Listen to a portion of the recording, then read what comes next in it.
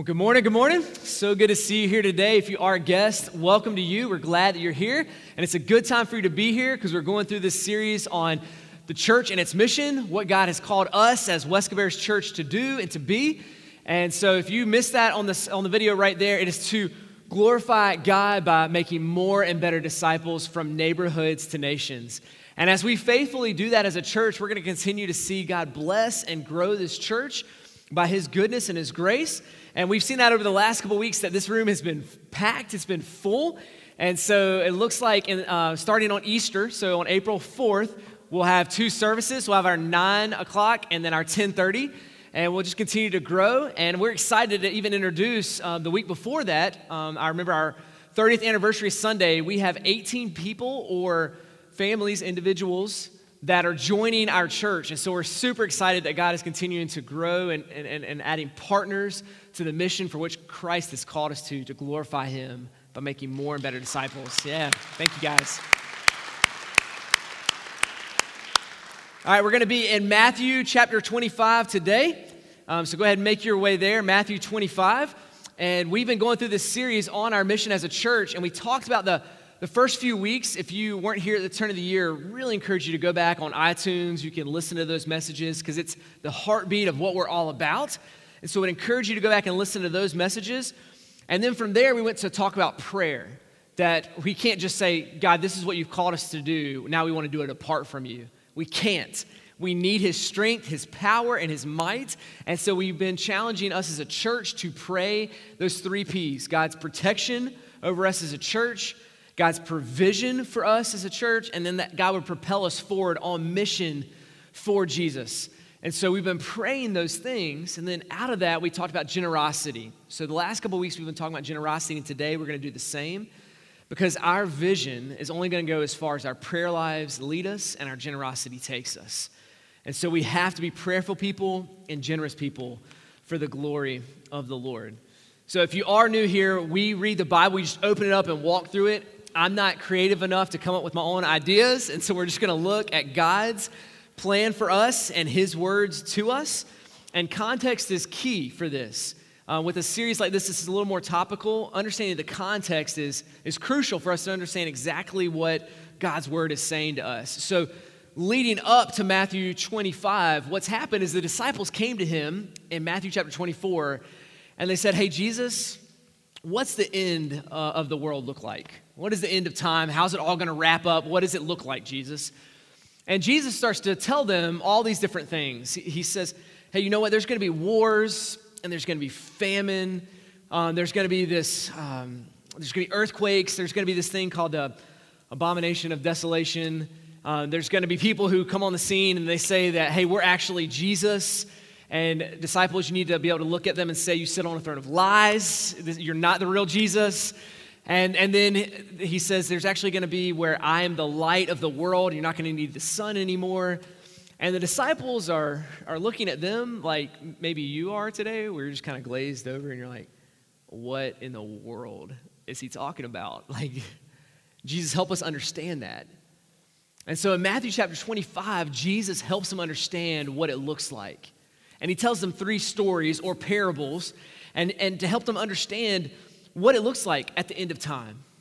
And every one of them hits on something really important for us to grasp and know and understand. And the first one He shares is about these 10 virgins. And the name of that is probably not what you're thinking it's about. Ultimately, it's about that the bridegroom is coming, and it looks like 10 people are ready for the bridegroom to come. They're ready for the party, and only 5 of them was really ready.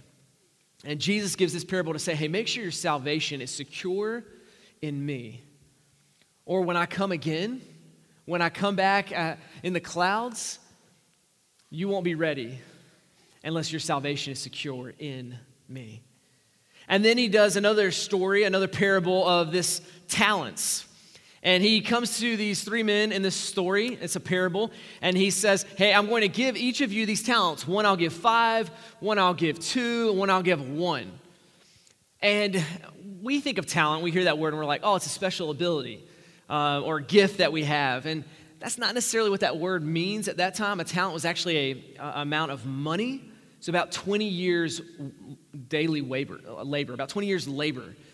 And so he's given him all of this money, and he's saying, hey, this is my money, but I want you to invest it wisely. And then the master comes back again, and 2 of them are ready, and 1 of them is not ready. And so Jesus tells his first story, and he's like, hey, make sure your salvation is secure in me as I come again. And then make sure that you're being a good steward of what I've entrusted in you as you are saved. And then the last story he tells is about sheep and goats. And it's interesting because what he does is he separates them. And you find out that some people thought their works are what defined them, and it wasn't the truth. Some people instead had their identity founded in the Lord, and it shaped what they did. So Jesus looks at these 2 different people in this story, and he says, hey, some of you thought you were ready and you really weren't. Some of you were trying to live by your works and not in your salvation or not being a good steward, and so you were cast off. With every one of these stories, what Jesus is highlighting is be ready. Do not waste your life. Don't waste your life. Use it wisely. Be intentional. Know what God has given you and know who he is and live for him. And so with that context, we're going to dive into the second of these 2 parables, the parable of the talents, and we'll unpack that starting in verse 14. Look at God's word with me.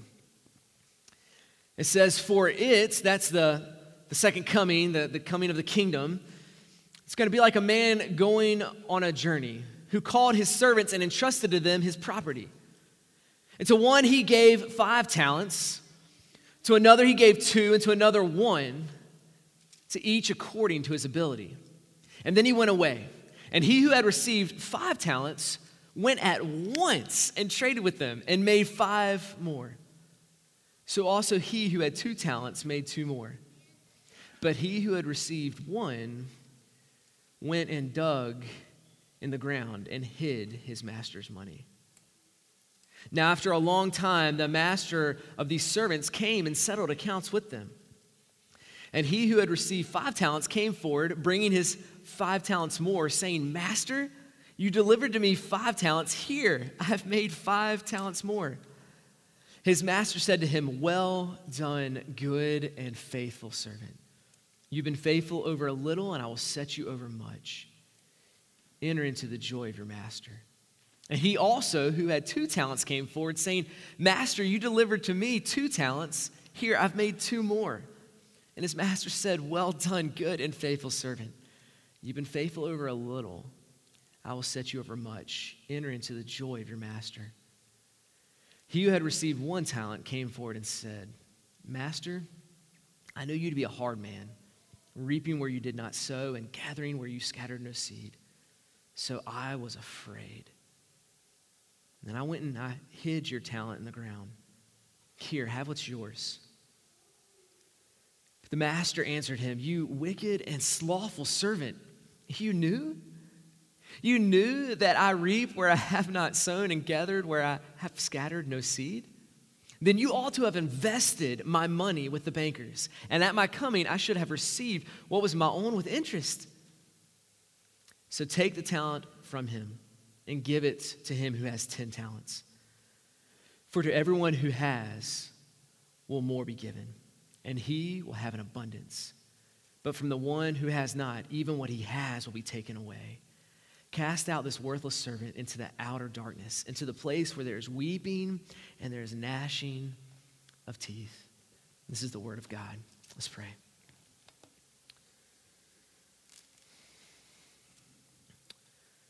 Father God, we ask that you would give us understanding to your words today.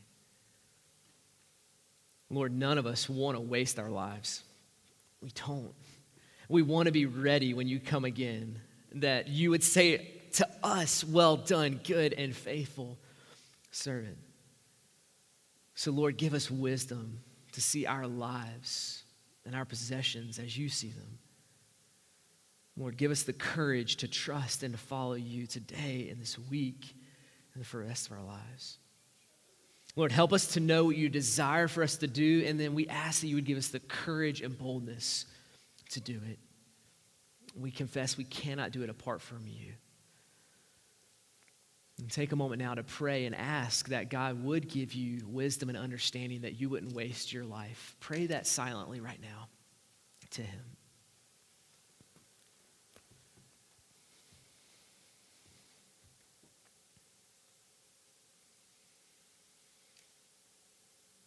And then pray for me that as I open up this parable, this story that Jesus shared, that I would be able to just communicate his beautiful truth in a beautiful way today.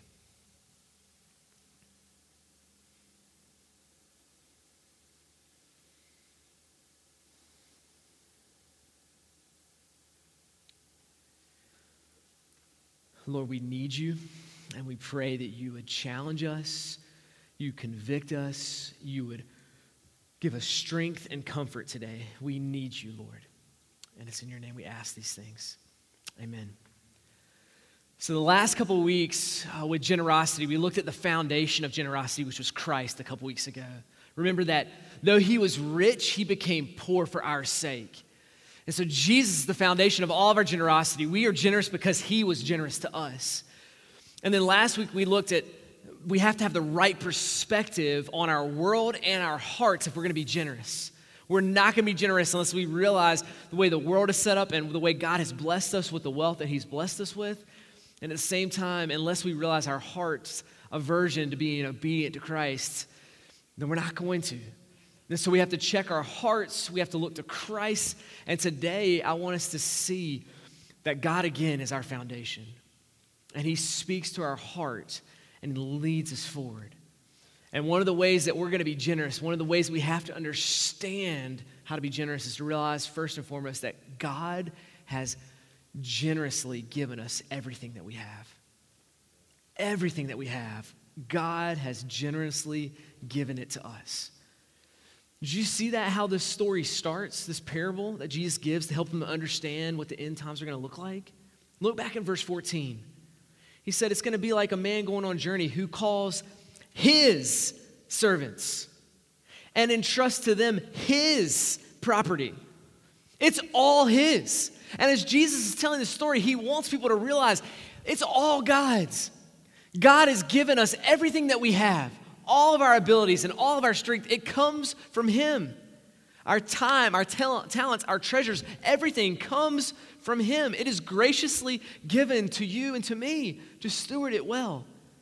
And so when he starts right here, he's basically echoing what Jesus has said in other places in Scripture. And when you turn the pages of the Old Testament, you see over and over again that God is saying that all of it is his. But when sin entered into the world, confusion hit us. And so we're sitting here wondering, man, is this really his stuff or is it my stuff? No, I should be in charge. I should be doing these things. I should be able to say what I should do and not do. We want to be our own gods. But God's word has been clear all over it. In the book of Job, Job chapter 41, God says, whatever is under the whole heaven is mine. Under the skies, he's saying all of it is mine. Everything. You need to understand, Job, yes, it's blessed that he gives and he takes away, but Job, you need to remember that it's all mine. And if that's not clear enough, he says in Haggai chapter 2, he says, all the silver and all the gold, that's mine. All of it. Every penny in your bank account is God's that he's given to you. In Psalm chapter 50, it says, every animal in the forest is mine. Everything that moves in the field is mine. The world in all of its fullness, it's mine. God is continuing to say it over and over again. I am the creator, and so I have creator rights. All of this is mine. All of it. And we need to have this proper perspective if we're going to be generous people. If we're really going to say, okay, if it's yours, how do you want me to spend it? We have to understand that it's all his. It's all his. And if we think about it logically, we know that at best what we have is on loan from him. We know that if you really think about it for a minute. And there's going to come a day where we will all die. The death rate is still at 100%, okay? It's always been that way, right? And so there's going to come a day where no matter what you gathered up, no matter what money you have is going to be given to somebody else. It's going to happen. I mean, in reality, what's going to happen is you're going to die one day, and your kids or friends are going to come and look at your stuff, and they're going to make fun of you a little bit over it, right? Like, look at these mom jeans. Like, remember when she wore these jeans? Remember when chunky sweaters were popular, you know? Like, and you still have them in your closet. They're outdated now by like 20 years, and you still have them. And then they're going to go, and they're going to put it in a garage sale, and they're going to sell it all. Or if you're really wealthy, an estate sale, right? But regardless, it's going to be gone. You can't take it with you. At best, whatever we have is on loan from God. Everything. And we have to see that and know that. Everything comes from Him. And our world today has different views of what we should be doing with our money, right? Capitalism says this: hey, you work hard for your money, and so it's yours. You do what you want to with it. And socialism says, hey, no, you work hard for your money, but it's not yours, it's the people's, and so do what's best for the community with your money. But Christianity says something incredibly different. Christianity says it's God's money. Do what's best for Him and His glory. How would He desire for you to spend it for His glory? How would He want you to use not just your money, but your time and your abilities that God has given you? And I know this rubs against the grain of our hearts because we're like, wait a second, Ryan, I thought this was all mine. Like, I worked hard, Ryan. You're saying it's all God's? What am I supposed to do with that? We have to understand that, man, even right now, the place of being born here in America, that's a blessing given by God. I mean, people who deliver newspapers make more than 70% of the people in the world. God placed you here. You didn't get to choose that, at least for most of us. Some of us we did. Some of us we moved to America, but a lot of us, God chose for us to be born here and blessed us with that. The intellect that we have, the strength that we have to be able to work, the health we have to be able to do the jobs that we have been given, God has given us all of that. He's the one that gave us the intellect, the strength, the desire to do all of these things. It came from Him. The blessing of where you were born came from the Lord. It's all His. And so we have to look at everything we have and say, okay, God, if it's all yours, what do you desire for me to do with it? If it's ultimately going to move on to somebody else at some point, God, how do you want me to spend it now? My time and my relationships, my money. God, what do you desire for me to do in this time? Now, I want to be clear with this today because, yes, it is God's everything that you have, but Scripture talks about in multiple places that you can own property. And the Old Testament actually tells you how to do a deed and have a title. But the Scripture doesn't want us to be confused over who ultimately owns it. He tells them, for structure and for organization, divide up your property, divide up your things, and have that organization and structure and know who owns this. But ultimately, it comes from the Lord. Scripture is extremely clear on that part too. So what are we? What are you? We're stewards. We're stewards of what God has entrusted to us. And so knowing that it's all His, the question we have to answer now is, okay, God, what do you want me to do with what you've entrusted me? And I ask you that today. What will you do with what God has entrusted to you? Everything you have is His. How will you steward it? And in this parable that Jesus tells, there's two responses. And I want us to unpack those responses because one is one of faithfulness and one is fear. One responds in trust and the other responds with being afraid. And that's the choice that's before us today. We'll either respond with faithfulness that leads to reward or we'll respond in fear that leads to regret. We will. And in this passage, you see that there's two men, one that's given 5 talents and one that's given 2 that respond in faith and faithfulness to the Lord. And it leads to a reward. And there's a couple things I want to highlight about this even before we dive into these guys specifically. But if you look at verse 15, it's interesting. As God divides up, or the master in the story, who is a picture of God, divides up these talents, it says he gave each according to his ability. And it sounds like that's not fair. Like, why did you give 1 5 and 1 2 and 1 1? Like, that's not fair. And I'm thankful that our God is not a fair God. Because if he were a fair God, you and I would be in hell right now, because that's what we deserve. That's what we deserve. But God, in his wisdom and omniscience, he doesn't ask us for permission to divide up his gifts. He knows who can handle it and who can't. And so he divides it up. What we are called to do is be good stewards of what he has given us. And these men do not complain. They don't look at it and complain. You know why? Because they know it's all God's anyway. They're not like, hey, God, wait a second. No. Master, you need to give me more talents. Take away from that guy that has 5. Give me more. They don't do that. That's idolatry. But we do that a lot of times, right? We complain, God, I should have what they have. And we start to compare ourselves to other people. And social media, and I'm not against social media, I'm on it as well, but what it does is it heaps up this comparison between one another. And they're not comparing each other in this moment. They're not complaining about what he's done. They're not comparing one another. And I know this isn't the main point of the story, but this is something that we need to see in our culture today. That we need to stop complaining and we need to stop comparing ourselves to others and say, God, what have you entrusted to me? Whether it's 1 talent or 5 talents or 100 talents, God, what have you given to me? And how can I steward it for your glory and your greatness? God, you have given me more than enough.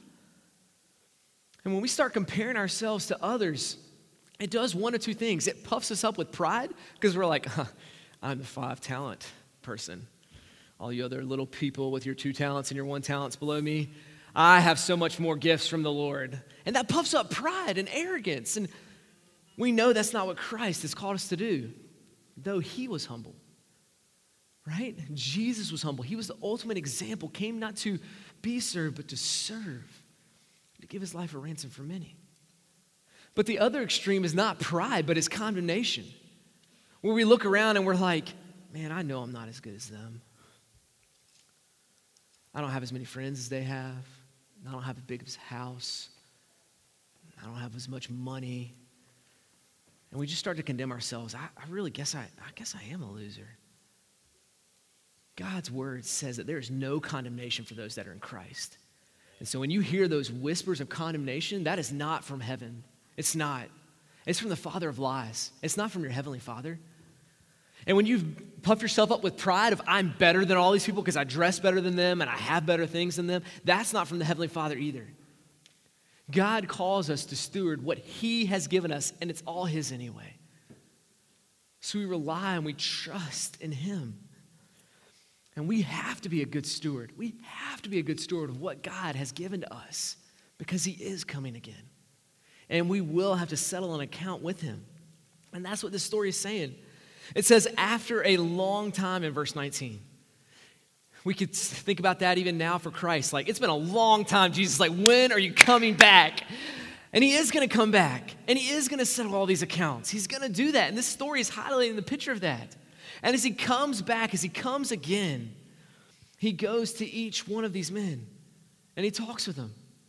And I want us to see how they lived their lives, how they stewarded what he gave them well, so that they received a reward or they had regrets in their life. And this first one, it's interesting, the 5-talent guy, he comes forward first, and I love his response to the master, what he says first in verse 20. He comes forward and he says, Master, you delivered to me 5 talents. He starts, and the first thing he says is, hey, you gave it all to me, God. Everything was yours and you gave it to me. And so this is what I'm doing with it. This is amazing. He's already right here at the very beginning showing why he's a good and faithful servant, because he realizes this is all God's and I want to steward it well for the glory of the Lord. That's what he does. And it's interesting here, it says he at once, in verse 16, at once he went and he traded it and made this profit. At once. He didn't delay. He was faithful. And delayed obedience is ultimately disobedience. It is. And this man comes to the Lord and he says, you gave me all this. And immediately I went away. I went away and I traded with it. I made a profit with it. He does this. And some of us right now, even in this room or watching online, you know something that God has told you to do. To serve someone, or to reach up the phone and call and pray for someone, to give of your finances or your time, or to use your talents and your abilities to love and to serve others. God has told some of you in this room and online today to do something specific for him. And you already know it, but you're delaying your obedience to him. And this good and faithful servant doesn't delay obedience. He goes and he acts. And God wants us to do the same. Even in this principle right now, we're trying to help our kids in the Epley house understand that delayed obedience is ultimately disobedience. And so even in the mornings, we'll get up and we'll tell our kids, hey, you finish breakfast, go upstairs and brush your teeth. Brush your teeth, okay? And my wife and I will clean up breakfast, we'll put things away, and then we'll go upstairs. So about 5 minutes has gone by, maybe 10 minutes, something like that has gone by, and we'll go up there, and our kids are all doing something different, right? Like one of the kids, he'll be getting dressed. He'll be putting all his clothes on. I'm like, that's not a bad thing. Like you were going to get to that, but I told you to brush your teeth first. Well, I needed to do this, and I needed to clean up my room. All those are great things, but I told you to brush your teeth because I know that if you wait and put your clothes on and then brush your teeth, your clothes are going to get toothpaste all over them. I know it's going to happen. You're going to get water all over them. So don't delay. Be obedient. And even though some of the things that we might do are good, we're ultimately delaying what we've been told to do. Just like my kids are doing. And God's telling you, hey, be generous. Don't respond in fear. Rather, respond in faithfulness to the Lord.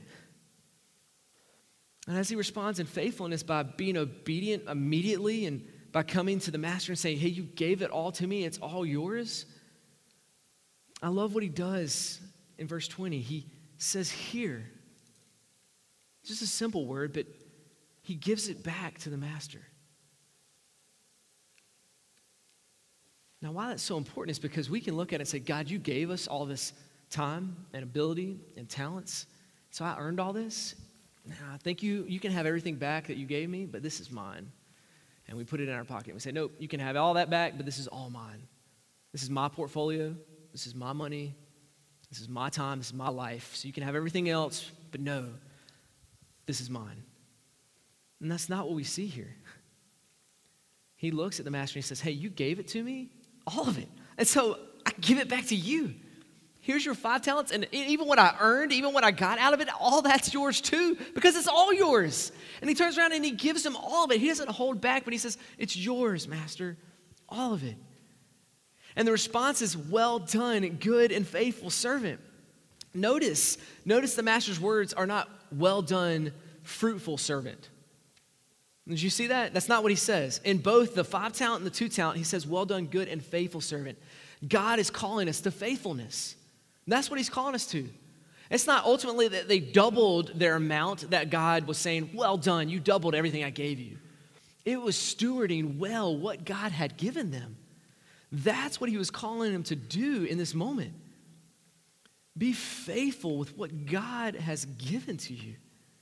Use it wisely for his glory and ultimately for our good. That's what we see here. That's what they do. They use it wisely and they find a reward. But then you see the 1 talent guy. And he's not being judged because he had 1 talent. God's not like, well, you only had 1 talent, so you did less than what you should have done. No, his condemnation comes for not being faithful with what God had given him. And he allowed fear to drive him to that. Did y'all see that in verse 25? The master comes back and he's having this conversation with the master. He says, hey, I was afraid. And so what I did is I went and I dug a hole in the ground and I hid your talent. So here, have back what you gave to me. And he's like, no. You didn't use faithfully what I gave you. You sat on it and did nothing with it. You weren't faithful with it. It wasn't ultimately about fruitfulness, but faithfulness to the Lord. Did you know what the opposite of faith is? It's not doubt. The opposite of faith is not ultimately doubt. The disciples doubted Jesus a lot. And Jesus didn't say, hey, go on with your doubts, move along, I don't have time for you. No, it was their fear that Jesus was the strongest on them, Millen. He'd say, do you not trust me? Do you not believe in me? Don't fear. Don't be afraid. In Matthew chapter 6, all the people were worrying. He's like, why are you afraid? You're not trusting me. The storm comes on the scene, and they're in the boats, and they're all screaming, God, we're going to die. And Jesus steps up, and he's like, why are you so afraid? Are you not trusting in me? But he looks at them in their doubts, and he says, hey, you know what? Bring your doubts. Bring your concerns. You can be one of my disciples with your doubts, but hey, leave your fears behind. Because your doubts will lead you to ask good questions and will move you forward, but your fears will paralyze you and you'll do nothing. You'll do nothing, which is what exactly this man did. He had a false view of who his master was and ultimately who God was. And in his fear, he sat and he did nothing with what God had called him to do. And multiple times in Scripture, God speaks against fear. He speaks against fear. It says God does not give us a spirit of fear, but of power and self-control. So that fear that's within us that drives us from being generous, that's not from the Lord. He gives power and self-control. In 1 John, it says that perfect love casts out all fear. We saw that perfect love on the cross where Jesus died in our place. We see that and we're like, that love for us, that perfect love of Jesus should cast out all of our fear when we trust in him. God, are you going to provide for me if I give up this time? If I give up my abilities, if I give up my finances, are you going to provide? Yes. Look at his perfect love and allow it to cast out all of your fear. This is not a biblical truth that we would be fearful people. As Christians, we are faithful people and we trust in the Lord. Listen right now, there are some of you that God has blessed you. And you've taken that talent in your fear. You've taken that talent and you've buried it. And it's time to get that shovel and dig it up and use that talent for the glory of the Lord. We cannot change how our story started, but we can change how our story ends. And so we have a choice. We can respond in faithfulness or fear. And so here's some of the fears that I found in my heart, and I found as we've talked with one another, but sometimes we don't respond to God in faithfulness because we're afraid to fail.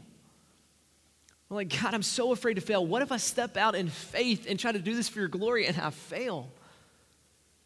We need to realize that if we take a step of faith for the Lord and we feel like he's leading it, then it's not failure. The world might look at you and say, oh, that was failure. But not in the eyes of God, because he's looking for faithfulness. And when you turn the pages of the Old Testament, there are numbers of people who the world would look at and be like, you're a failure. Noah built this ark and told people, hey, judgment is coming. Believe and join us. Find salvation. And nobody outside of his family believed. They didn't. Now, we wouldn't look at Noah and be like, what a failure. Noah's good for nothing. No, he was faithful. And in the eyes of God, he received the reward. There's many prophets who preached and people never repented. They never turned from their sins. They never trusted in a Savior and found hope. But that didn't mean they were failures. They were faithful. So sometimes we look and we take steps of faith and we're like, that didn't work out the way I hoped it would. Man, that was a failure. No, not in the eyes of God. He would say, you're faithful. Here's your reward. Others of us don't step out in faith because we're just afraid we don't have much to offer. Like we read that story and you're like, man, I'm clearly that one talent person. I'm either too young to do anything or I'm too old, so it doesn't really matter what I do. And both of those are lies. God's word would look at the young and say, no, you're not too young to live for the glory of God. And God would look with those with experience and say, you have wisdom. Pour out your wisdom and your humility on those that need it and serve the Lord to the glory of his name. Some of us think, I just have such little, it would not have any impact. And God's like, nope. What you're doing in that is you're burying your talents and you're not using them for the glory of God. It doesn't matter how little it is, use it for the glory of God. That's what God is looking for, is faithfulness. This last week, it was funny. My son, we've been talking about generosity even at home. It's my son who's 6, just turned 6, comes with one of those offerings in the back of the chairs for the church, and he wants to give to the church. And so he comes downstairs, and it's basically a bag at this point. The envelope's turned into a bag, and it's all his coins. He has all these dollar bills are shoved in here, all these different dollar bills. And I said, that's great, son. Like, I'm glad you did that. And he's like, yeah, I want to give it to the church. And then he stood there in front of me. He's like, hold on a second. And he runs back upstairs and he comes back down. And now it looks like a bag. Now it's filled with coins. And he's like, Dad, I had more coins. So I took the dollar bills out and I put all the coins in there because I wanted to give more. And I'm like, man, I think God is honored by that, son. You wanted to give more. And so you decided, hey, I have more coins. I'm going to give more coins, not knowing that dollar bills are actually worth more than coins. That's all right. The heart behind it was good. He said, I have a little, I want to give more. And so I'm going to give more coins. And I look at that, I'm like, man, that's so good, because that's basically what Jesus calls out with the lady who gives 2 mites at the temple. Jesus says, hey, she gave more than anybody else here. And you're like, wait, no, there's people that have given like wads of cash in there, Jesus. How did she give more? She gave 2 pennies. It's because she was faithful with what God had given her. She was being a good steward of what God had given to her. And that's what God is calling us to do. So if you're sitting here in your fear saying, I don't have much to offer, God has given you something to use and steward and be generous with for his glory. So do it. And another thing within us would say, man, we just have a fear of losing anything. I'm afraid if I'm generous, I'll lose my time. I'll lose my hobbies that I want to do. I'll lose money in my bank account if I give generously or I serve generously. And I'll be honest with you, that is true. But you need to erase that fear with the truth that it's all God's anyway. It's all his. And so when you hold on to it, it's not yours anyway. How would God want you to steward it for his glory? When the master looks at this man who's in his fear, he responds and he says, you wicked and slothful servant. You wicked and slothful servant. And what's interesting to me about this is it's not what he did with his money that was wrong. Ultimately, he didn't go out and waste it in terrible ways. He didn't spend it in wicked circles. He went and buried it in the ground, right? And then he brings it back to the master. You think the master like, oh, good, you didn't do anything. You were neutral. No, it was a sin of omission. He did nothing with what God gave him. And he calls him out on that. Some of the greatest sins that you and I will ever commit is not something that we did, but it's something that we did not do. Our sins of omission make us just as guilty as our sins of commission. It does. And we see that in that next parable where it talks about the sheep and the goats. With the sheep and the goats, he starts to divide them out. And he says, hey, you worked in your salvation and you did these things. And then others are like, wait, we were Christians? We were saved? And he says, no. You never knew me because you did nothing with what I gave you. You did nothing. Look in the same chapter in Matthew 25. And look at verse 41. I just want to read these few verses. Like, this is a picture of the end of time. And some people will say this. Jesus said to those on his left, depart from me, you cursed, into the eternal fire, prepared for the devil and his angels. Don't miss that. It wasn't prepared for you. It wasn't prepared for me. Ultimately, hell was prepared for the devil and his angels. But we choose to follow our selfishness and follow the evil one instead of him, and this is where it leads. In verse 42, for I was hungry, and you gave me no food. I was thirsty, and you gave me no drink. I was a stranger, and you did not welcome me in. I was naked, and you did not clothe me. I was sick and in prison, and you did not visit me.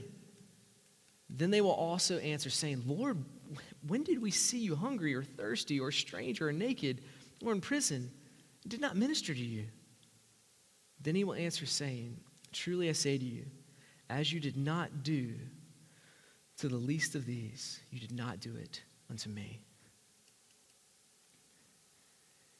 It wasn't their sins of action that led them to hell. It was their lack of action. It was them doing nothing with what God had blessed them with. And I feel like in the American church, a lot of evangelicals fall into this camp. Well, I'm not working against what God is doing, but I'm not doing my part. I'm not doing anything with it. I'm kind of neutral. But God's word says, I'd rather you be hot or cold than lukewarm. So you try to ride the fence, that's not where I want you to be. And he looks at us in this moment, he's like, you think you're doing nothing? No, you're actually doing harm. He says you're a wicked and slothful servant. And this cuts deep, I get it. It cuts deep. But there's a chance for us to respond to this in repentance and act on what God has called us to be generous people. So look at this and say, God, we want to be a part where you would say, well done, good and faithful servant. We need to get that shovel out and dig up those talents and say, God, I want to spend this for you. I want to use this for you. Forgive me of these past, but Lord, help me to use the future for your glory and your name. And he'll honor that. He'll honor that faithfulness. And at the same time, I just want to affirm those within our body that are doing that. There are many people in our church that are serving faithfully and being obedient to be good stewards of what God has blessed them with. And this morning, I want you to see a couple of these families. Many of you know them, but I want you to see them. And one is the Whittington family. You guys come on up here real quick. The Whittingtons, we prayed and commissioned them last year. But then COVID hit, and they got slowed down for a little bit. And so they've been staying here with us until COVID had kind of died down a little bit. And they're about to go on the foreign mission field. And they heard the call from God to be good stewards in the sense that, no, we want to be obedient. We don't want to delay our obedience. We want to be obedient. And so they literally went to the extreme of selling all that they have to go on the mission field. And when I mean all that they have, like legitimately their house, their vehicles, I mean their whole life of what they own is in suitcases right now, just a few suitcases. And they're just being faithful with what God has called them to do. And we're grateful for that obedience of being faithful stewards with what God has given you guys. So we're going to pray for y'all this morning and y'all's faithfulness. But at the same time, we have deacons who have served through this pandemic in amazing ways and been good stewards with what God has given them. So if you're a deacon and their wives, would you guys go ahead and come down front? And we have one new deacon that's coming on this year, Philip, and his wife Kim is coming up here. And whether y'all realize this or not, if you rewound time, it was a year ago last week that we installed deacons here at the church. We didn't have deacons at that time. And so we had deacons come, and it could not have been better timing because a year ago is when the pandemic shut everything down. And so they came, and they have served so well with the talents that God has given them. Just a week or two ago, I guess a few weeks ago now, was out and was spending some time with different people within the church, and there was one family that's a high-risk family that they said, I have not been to the grocery store in over a year now because these deacons have gone to the grocery store week after week to provide groceries for this high-risk family that's a part of our congregation. These deacons have served faithfully for those that have gone through loss and pain and suffering through the pandemic, and I am extremely grateful. And I have their wives up here too because they have served and sacrificed right alongside them, whether that's through time or even them going to serve alongside them as well to care for people in our church. And they've been good stewards of what God has placed in their care. And so we're grateful for them. I am so thankful that we were able to install our deacons last year before COVID hit. We're grateful for that. And then this year we have one new deacon, Philip, who's going to follow suit. And Kim, we're grateful for you guys and how y'all are joining this team. Philip, we're grateful, and we know that you've served here and will continue to serve the body. But I have a couple questions for you, Philip. I know you've been ordained before as a deacon, but specifically to our church, just a couple questions that I'd love for you to respond to in front of our church family, those online, they'd see and know where your heart is. The first is this: do you believe that you've been called by God to this church to serve as a deacon? Do you now promise in this presence to commit yourself to be a trustworthy and responsible deacon to love and to serve this body as a church? Will you endeavor to contribute to the spiritual health and harmony of our body by being submissive to the leadership as well as humbly serving the people of this church? Will you faithfully pray for this church and uphold the authority of God's word and his unity in this church? Will you in all things seek not your own glory, but the glory of Jesus Christ from the neighborhoods to the nations? Awesome. Church family, let's pray for our new deacon as well as our current deacons and those that are going out on the mission field. Thank y'all for being faithful to what God has given you and entrusted in you. Let's pray. Father, thank you. We know that even the gift of obedience ultimately comes from you. And so thank you for stirring our hearts. God, thank you for these deacons that served over this last year in ways that, Lord, we as a congregation may never know or may never see. And so, Lord, we thank you for that. For the ways that we have seen it, we're grateful. For the ways that we have not seen it, we know that you do, and you reward those who are faithful to what you have called them to do. At the same time, I pray for Philip, that as he comes and he serves and he leads as a deacon, God, that you would bless him, grow his heart of service. I pray that you protect his family. May he love and serve his bride well. Make him support and care for him well also through this. God, we're grateful for these faithful men stepping up to love and serve you. And we're thankful for these faithful women who are using the talents that you have given them to serve you to the glory of your name. And Lord, we pray for the Whittingtons. Though it's their last Sunday here with us, Lord, our prayers will go with them. And we know that you are stirring in their hearts and are leading them to be faithful. And so, God, we know that you will bless the work of their hands. And so, Lord, I pray for protection over them as well. That as they go, that they would see the fruit of their labor. We do pray for fruit. You don't have to promise that, but we do pray for that for them. That they would see the lost saved. And the saved grow up in their faith to plant more churches and to see more people come to know you and to trust in you. God, we love you, and we're grateful for you. Keep us faithful, we pray. Amen.